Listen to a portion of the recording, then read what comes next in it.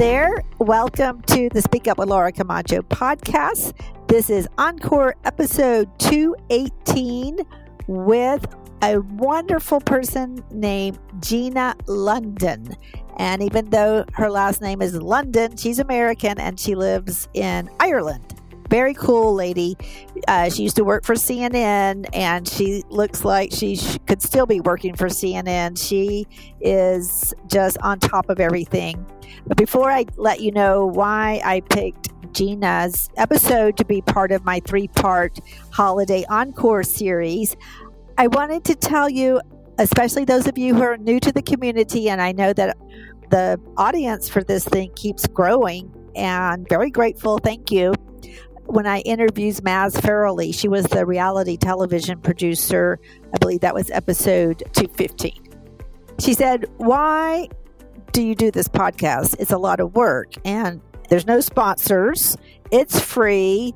My people don't like to leave reviews. I don't know why. I'll ask you again, please leave me a review, a 5-star review and a little comment, just like life-changing wisdom. Thank you. Just something short and sweet.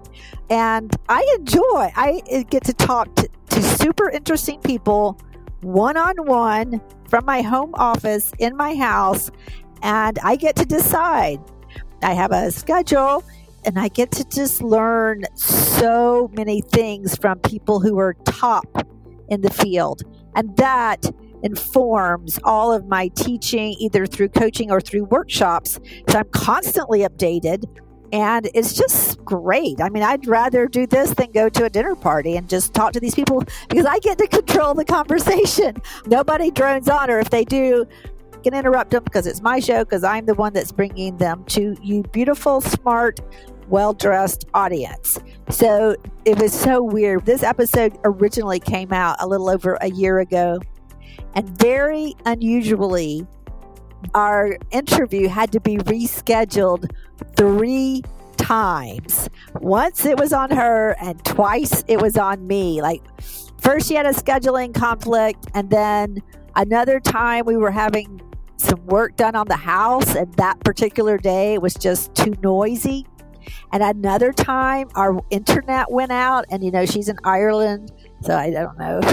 Somehow, it was really crazy. That has never happened. But Gina is extremely knowledgeable and fun to talk to. We talked a lot about authenticity, and we're both such big fans of keeping it real. And I think you must be too. Otherwise, you would not be listening to this. There's so many business-related podcasts that are, sometimes a little bit pretentious, in my opinion. So we talk about authenticity, that you don't have to be all things to all people, about communicating at a higher level, making your meetings better, getting more visibility. If you're relatable, then more people want to follow you as a leader. So you are going to love this episode. Again, Stanley trimmed it down a bit. So you're only getting the best of my interview with Gina London on the topics of, again, visibility and authentic confidence. So you don't need to have any more imposter syndrome. You don't need to be fake. You just be yourself. Gina and I are going to, together, give you some tips so that next year your communication is going to catapult you ahead so that you're making more money and having more impact. Hope you enjoyed the episode. Don't forget to leave a review and keep in touch. Talk to you later. Bye-bye. Thank you, Gina. And tell us about yourself and your journey to being the CEO of the language of leadership. As people are already hearing from my voice, as you've been saying, my last name is London. I live in Ireland. They're probably expecting this lovely melodic lilt, and they're hearing this flat American accent. Well, I was born in Indiana, and my path to what I do now in terms of helping executives and organizations really power up their leadership communications comes from my initial background, which was developing myself as a little girl growing up in a town called Farmland, Indiana.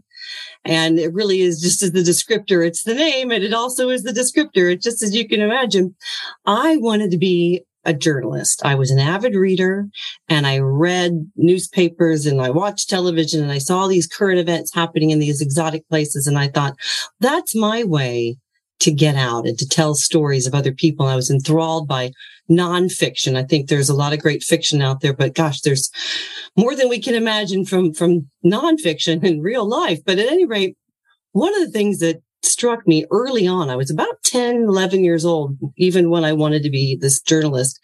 And I wrote a letter to the editor in a newspaper that got published in a town near me, et cetera, when I was about 13. But right around this time of formulating your dreams and also yourself as a human being, my mother went up to her hometown, which was not Farmland, Indiana, but it was near the Chicago region, a little bigger area, a little bigger city, to visit her best friend who would often cut our hair, my brother, my sister, and myself. She was a salon hairdresser and she would do our hair for next to nothing when we were visiting family. And the reason I shared this story is because inevitably they had this little routine, my mother and her best friend, and her friend would look over at me and say something like, "It's such a cute little hillbilly girl that you adopted. She has such a cute little accent. I think she should have a little stalk of wheat coming out of her mouth." And I remember this was not just one time it was said. It was this habitual little comedy routine that they took great energy out of it. I was really at that. I don't remember when the actual light bulb went on, but I thought, if I want to be a journalist, and in particular, I had this lofty, unimaginable dream of being a television journalist, I cannot speak the way I currently speak. By the time I went to college, then I started working on neutralizing my accent because, for example, I ultimately became, as you know, a White House correspondent for nearly 10 years with CNN in the nation's capital, which I used to pronounce as a little girl, Washington. And I'm not saying that accents are a problem depending on where you want to go. And I'm not telling people to deny who they are and to become something different. But it was the beginning of my awareness of developing myself and taking my dream and layering on skills and abilities and qualities that would be more reflective of the me I wanted to be. So by the time I got to graduate from Indiana University, move into newspapers first in Orlando and then ultimately to Washington, D.C. Washington, notice that. Right. I had developed a little bit more of a neutral accent, but I didn't have some of the other things that I learned through time on camera, the storytelling, being able to crystallize a story and frankly oversimplify a lot of complexity, and projecting my voice, having on-camera presence. And so through that lens of that professional journalism TV thing, I then, after my CNN career, I was able to do some more strategic communications as I went on to become an international campaign strategist. And I lived and worked in exotic places like Egypt and Iraq and Jordan and Cambodia. I got to work with the first women, for example, who were running for parliament from Iraq, and to help them tell their stories and separate themselves from a pack of men, frankly, who were running in the newly developed country and government of that in like 2005 was amazing. And that, I guess, intersection of strategic communications, persuading people, telling captivating stories, and then the mechanics of how to do that construction and delivery, that then has propelled me into working with corporations now, executives, emerging leaders, really any human being now who wants to become more confident and more comfortable about the way they connect with others and with themselves. That's what I do. And it's really my just heart and passion. Yes, it's so true. I did not know that story of how people were perceiving you because of the way you were presenting yourself in a very authentic way. But I have a similar experience that I just shared in this week's newsletter. It came up. I don't remember why, but I also remember going to camp away. I grew up in Georgia. I was born in South Carolina. Used to have a very, apparently, I didn't know it was when we're young, we don't know we have accents, right? We just talk the way we talk. And going away to camp and having people make fun of that accent which I was cognitive dissonance in the moment. Like, what do you mean? What accent are you talking about? It was bewildering how you could think that somebody, just because of this accent, is not intelligent. And I wanted to say, well, I'm a straight A student, but I didn't. But, it does bring up that conundrum that we face, because we all know that if we're trying to be someone who we're not, it is not going to come across as confident. And I'm always saying, be yourself, be yourself. So how do you navigate the being yourself if you feel like part of yourself is not socially acceptable or not going to help you achieve your goals? I love this question. It is a conundrum, and it is something that people do grapple with, and my clients too. I mean, I've had a couple of things. I've had executives tell me at the end of a coaching engagement with me, I said, what's one of your biggest takeaways? And one in particular said to me recently, I found that it's not cheating. And I love that. I've also had initial reactions when we're talking about some techniques or strategies or purposeful communications, again, to help inspire and motivate. And I've had someone say, you know what? People just need to take me or leave me. This is who I am. And here's the crux of this authenticity conundrum, which I think we're talking about. The word authenticity has become really a buzzword of all buzzwords. Be yourself, be yourself, be your authentic self, bring your whole self to work, all of this stuff. And you can also have development and growth and awareness and ability, skill, just like yourself. When I was 10 years old in Farmland, Indiana, is not any less who I am today. It's just been enriched and accentuated and developed. So here is the definition of authenticity that I absolutely love and preach out to all of my clients and all your wonderful listeners now.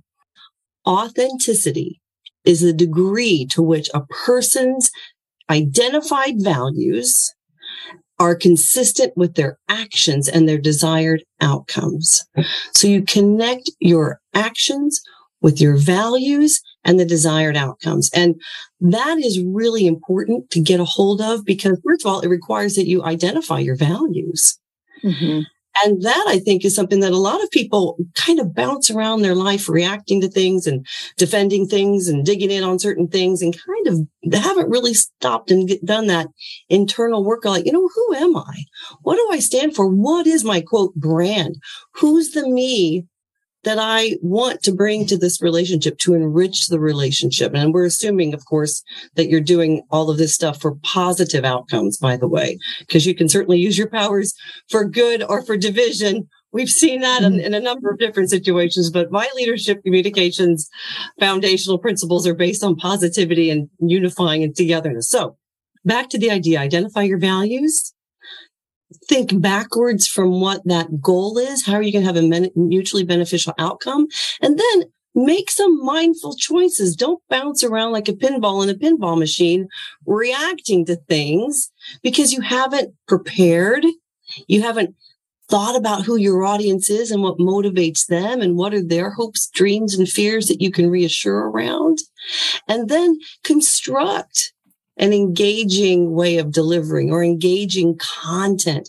And then don't just expect that your content's going to be enough, especially in business land. Bring some humanness to it. Bring some energy. Bring some emotion. Think about the emotions behind that content that you create. So I love unpacking all of those interconnected, simultaneously happening things that occur when we are communicating or experiencing someone else.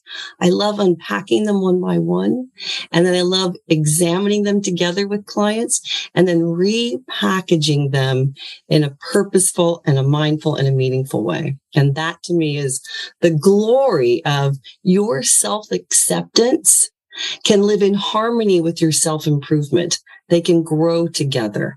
Ta-da! Yeah, I love that. That reminds me of one of my favorite ways to think about what you're saying, the balancing of being your authentic self along with self-development is that imagine that I had a 10-carat diamond just on my desk, and imagine I showed it to you, you would say probably like, oh, that looks really nice.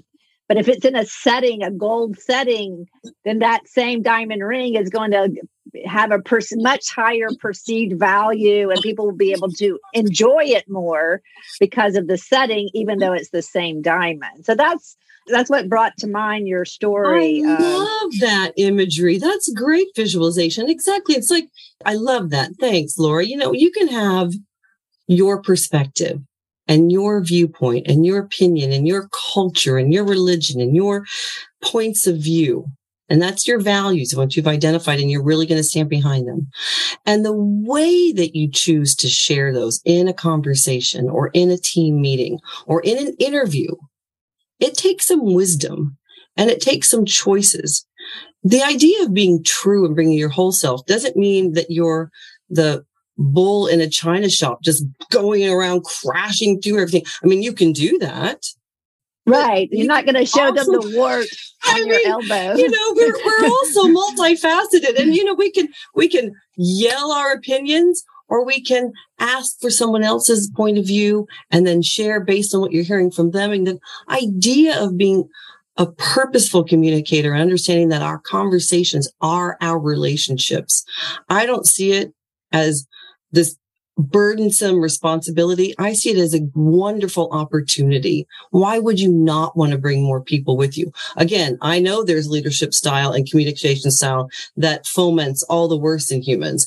I'm certainly not one who's going to be out there championing and advocating that style. I'm absolutely going to stand here and beg people to really get meaningful about kindness, and how we do that to bring people together is more honest conversations, but in a way that respects and cares for each other. Right. It's like saying the truth with charity. You don't just say, what's wrong with you? You say, what do you think about your performance in this project? Tell me, where are you coming from?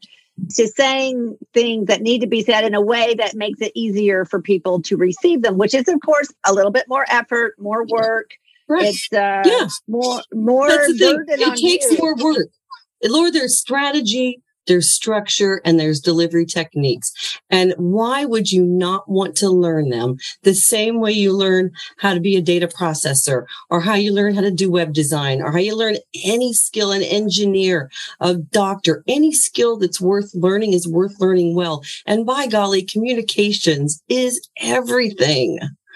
Augmented reality and AI and all sorts of digital learning things that are going to replace a lot of jobs and a lot of humans, then we really owe it to ourselves to learn the human stuff so well. It's a lifetime commitment. It's not certainly something that's a one and done workshop, but get excited about it, endeavor it, recalibrate. Again, if you can accelerate your connections with someone and then accelerate through that the work and the innovation and the creation and all the other good stuff that can be the outcomes of that, why on earth would you stand back and go, well, no, just take me as I am? Yeah, that's like a false humility, I think, or of some sort. I think so too. That's, great description. And I know you people listening are the people that are over delivering, over performing, and yet feel like sometimes you're not getting the credit for the work. And I know a lot of listeners specifically are concerned about kindness. And so sometimes they don't say what needs to be said because it will, quote unquote, hurt someone's feelings. I had just had my third or fourth case of a young manager trying to be kind to the people working. It was all females. And I don't know what the correlation is, but those are 4 conversations where the leader thought that the kind response was to pick up the slack, to actually do the task of the people that were reporting into that leader, rather it just seemed like mission impossible to hold them accountable. And it didn't seem like the kind thing to do. So Gina, tell us, how can you be kind with underperformers? Yeah, well, again, okay, case study. It's a great question. The idea of, remember, working backwards from what's the goal. Is the goal just to get the work done? Well, then every leader can probably do things because they're a senior and they probably know how to do things faster.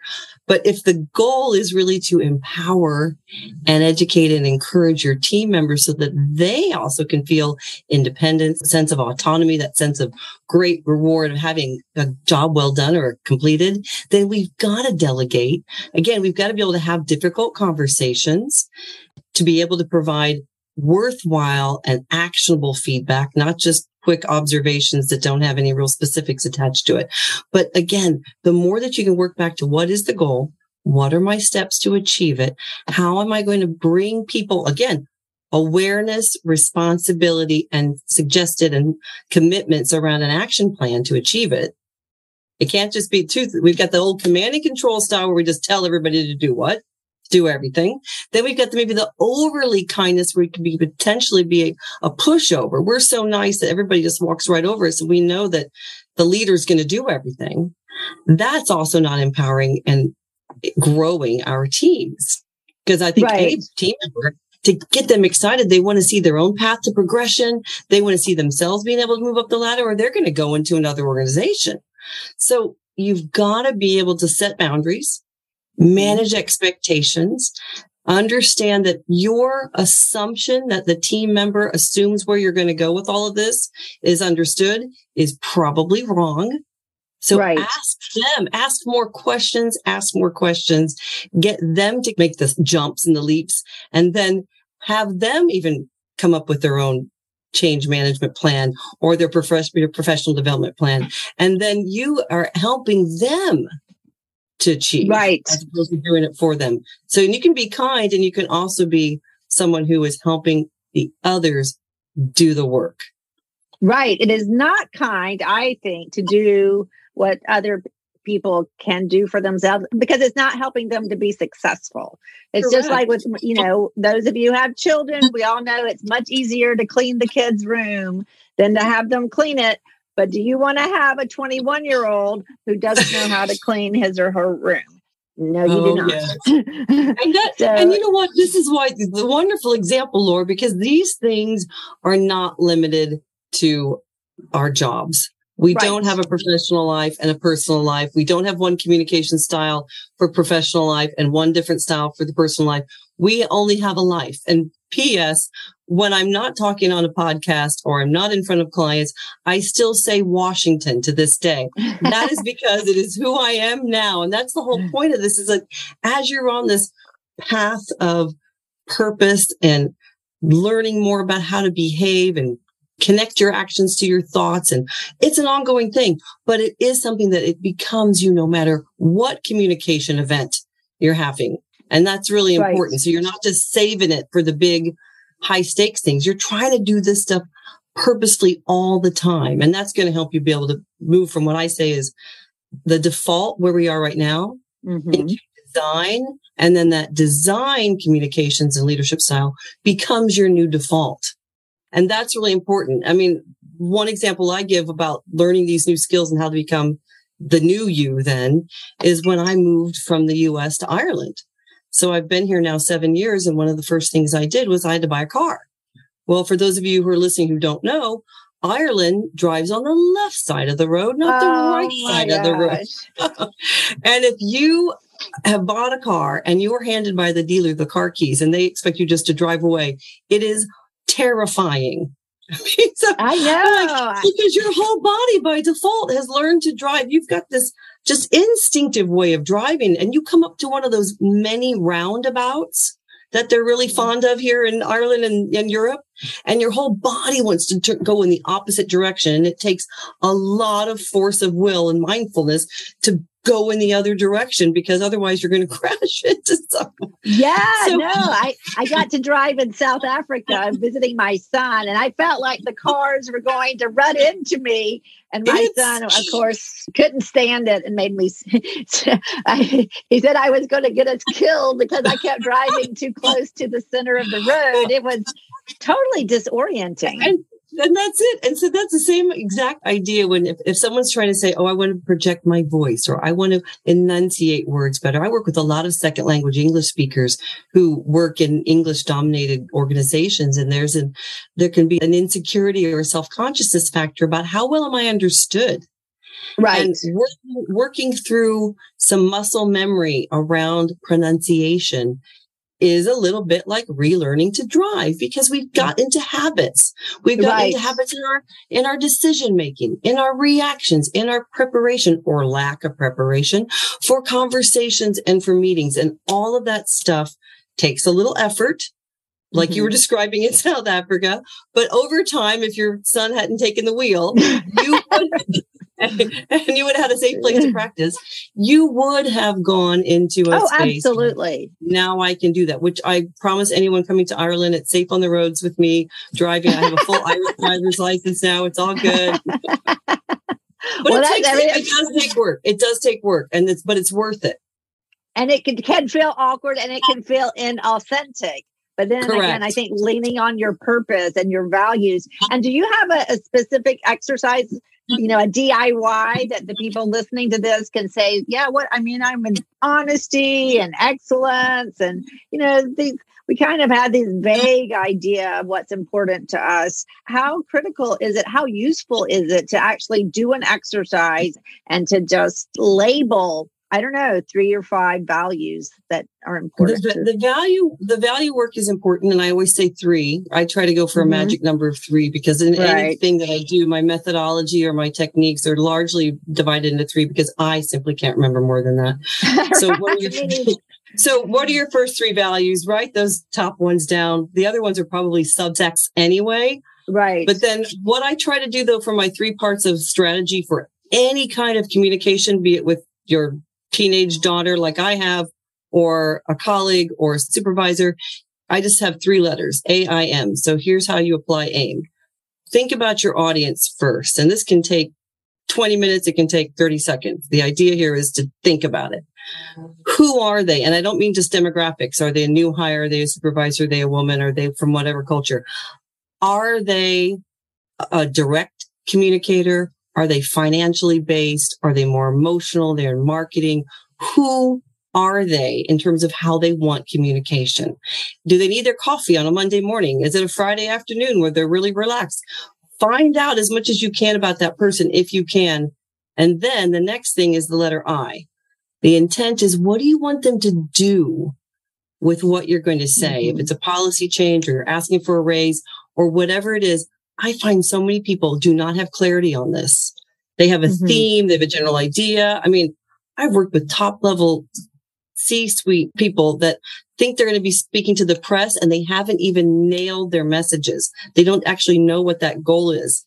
And that blows my mind. So understand really clearly, it's not just to inform, it's an intent of action. What do you want them to do? Even if it's just agree to another meeting, know that. So then the 3rd letter is M for message. Then you can say it. And I don't mean, again, think it. I want you to write down 8 words or less of what the it is. What do you want them to do? And not just what, but why. Why is it going to improve their life? Why is it going to make something better? If there's a why attached to it, and you got to be tight and you got to be emotional, aspirational, then you're more likely to get that agreement and moving forward to actually actioning it. And I promise you, this sounds so much simpler. Simple doesn't always mean easy, right? But this application can be very iterative and change the way you think about approaching a one-on-one, a team meeting, a big time presentation. Most times they're just throwing a bunch of information in a presentation, hoping that somebody knows what the heck is the point. But people have checked out because they're like, I don't know what is in there. There's nothing in there for me. Or you're not using language that's evocative to them because you're doing really technical stuff and they're the chief marketing officer or the other way around. And it's just this kind of stuff seems so basic, but it isn't done consistently. And so practice AIM there. That's my strategy tip. Thank you. All right. Have everybody wrote that down? AIM, audience, intent, and message. And the message You should be able to condense it in 8 words or less and include the what and the why, because that's what moves people is the why we're doing it. And one more quick point. Say that out loud, folks. Don't just do a presentation on writing or your practice out loud preparation. Practice it out loud, because the way that you are going to say it in the hot seat, you need to get that muscle memory. You need to hear yourself say it out loud. You need to say it with emotion. You need to say it with energy, passion, whatever that is that you're bringing to it. If you're just intellectually thinking about it and reading it, I guarantee you're going to stumble. You're going to put in a bunch of filler words. You're not going to be clear, and you're going to undercut the authority of what it is you're trying to say. Exactly. And you lose your audience.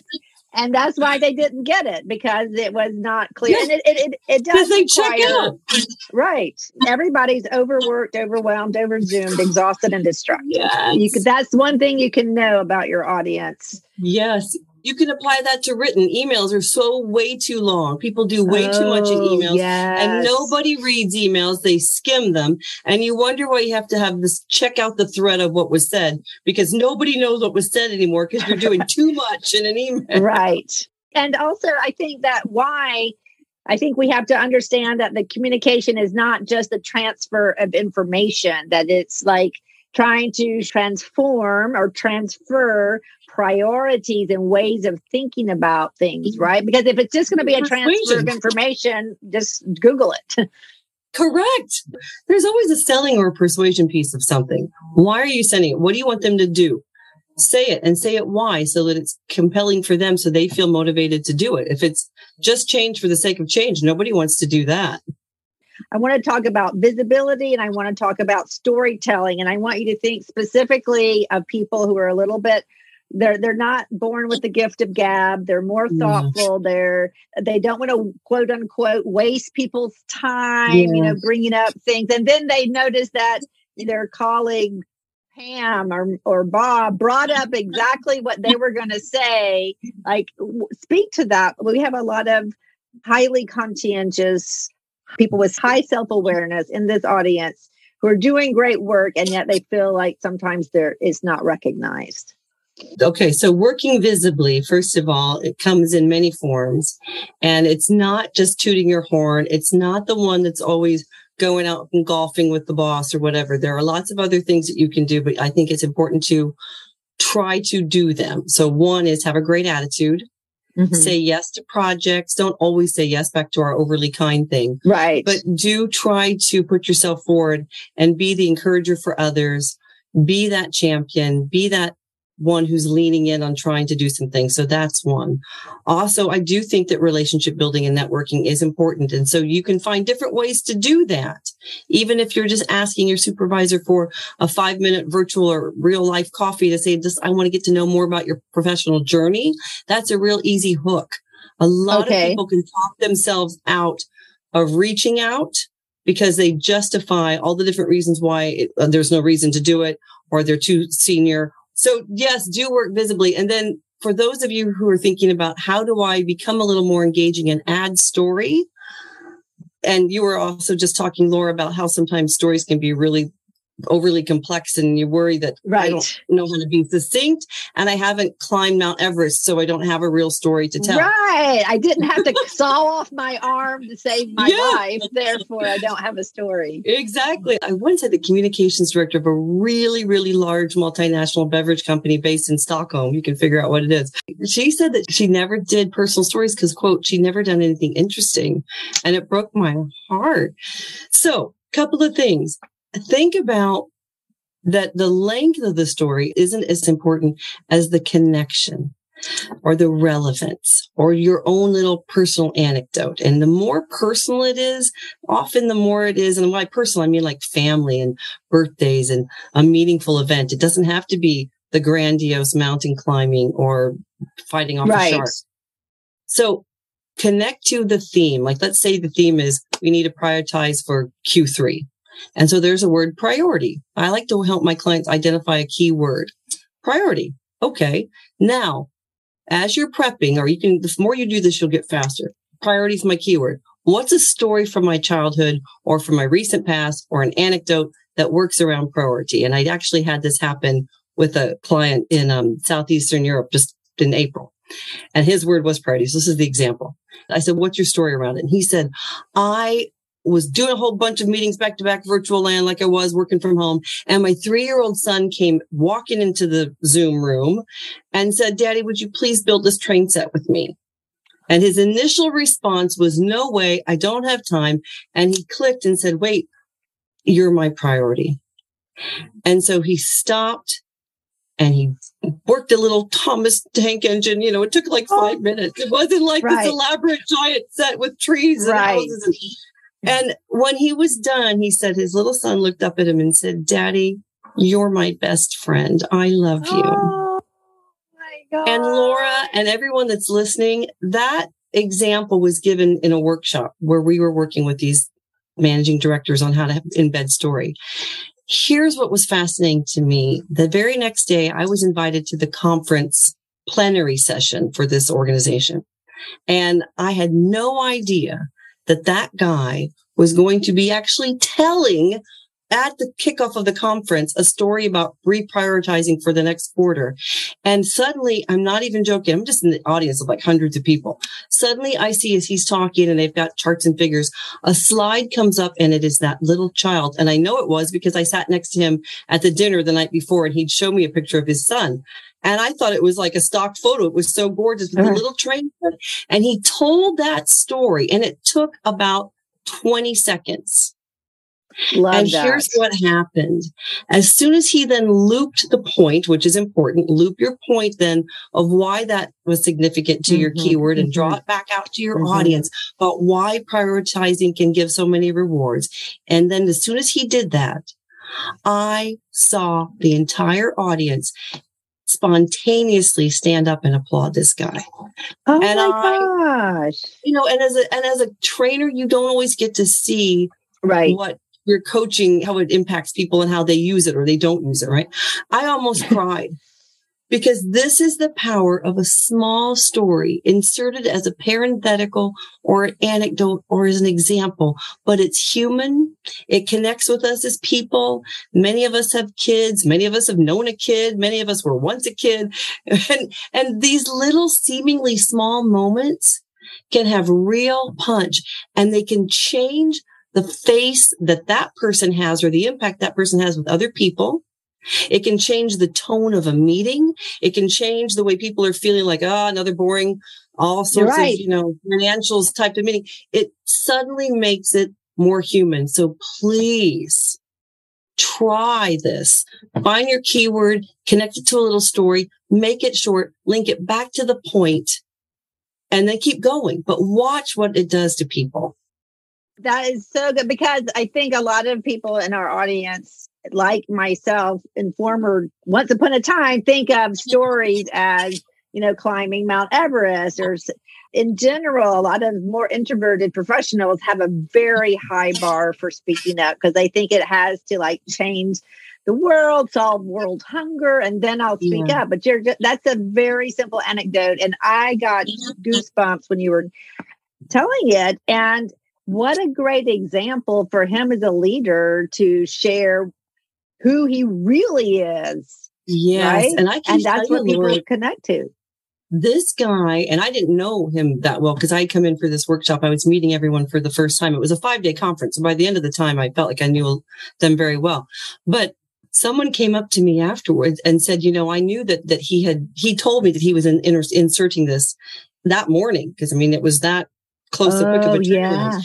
And she says, Gina, before he told that story, my perception of him was that he was Mr. Slick, Mr. Gloss, Mr. Everything was perfect. We never heard about his personal side. And she says, in that short amount of time, it just changed the way that I felt about him as a human being, therefore also as a leader, and et cetera, et cetera. And I thought the ramifications from a small story. Again, you think, storytelling, that's so cheesy. It can really change the dynamic of team morale, employee engagement, organizational culture, and the transparency of that leader. Absolutely. So I expect everyone listening to use this very simple technique. What is the keyword? What is the crux, what is the essence of your message? And then you can tell a story. It doesn't have to be a life-changing event. It can be, that you helped your child put together a train, or you picked up some trash or for somebody, or you ripped your stockings on a cold winter day, and how did you replace them? I mean, that's what we identify with. This has been so good. We covered being authentic and what that really means, and how you can be authentic and polished if that's something that's important to you, and how to really show up as the person you want to be, reflecting the values, and to even use this story technique to share your values with your team, because you're constantly, the people listening, I'm talking to you, you're constantly coaching, whether you're aware of it or not. You're coaching not only the team that reports to you, but your colleagues. They're looking at you and seeing, how does Salamat do this? Or how does Laura do this? Or how does Mark do this? We're impacting people a lot more than we realize. So it helps to use that AIM. Who is your audience? What is your intent? What is your key message? So thank you, Gina, for this practical and impactful wisdom that you've shared. Tell everyone listening how they can follow you, or how can people get in touch with you? Fantastic. Well, I'm global. That's the beauty of the virtual world. So you can find me, and we can connect through a Zoom or what have you.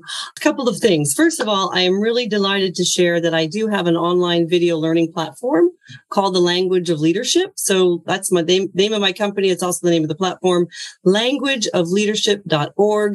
If you are interested at all, we have 120 videos and downloadable PDFs that bring you on your own pace through a journey of executive presence, awareness of body language, working on your voice, working on your engagement, your writing. It really goes on, and you have open access to it if you'd like it. And we have a summer sale going on too. So, hi. Oh, all right. Okay.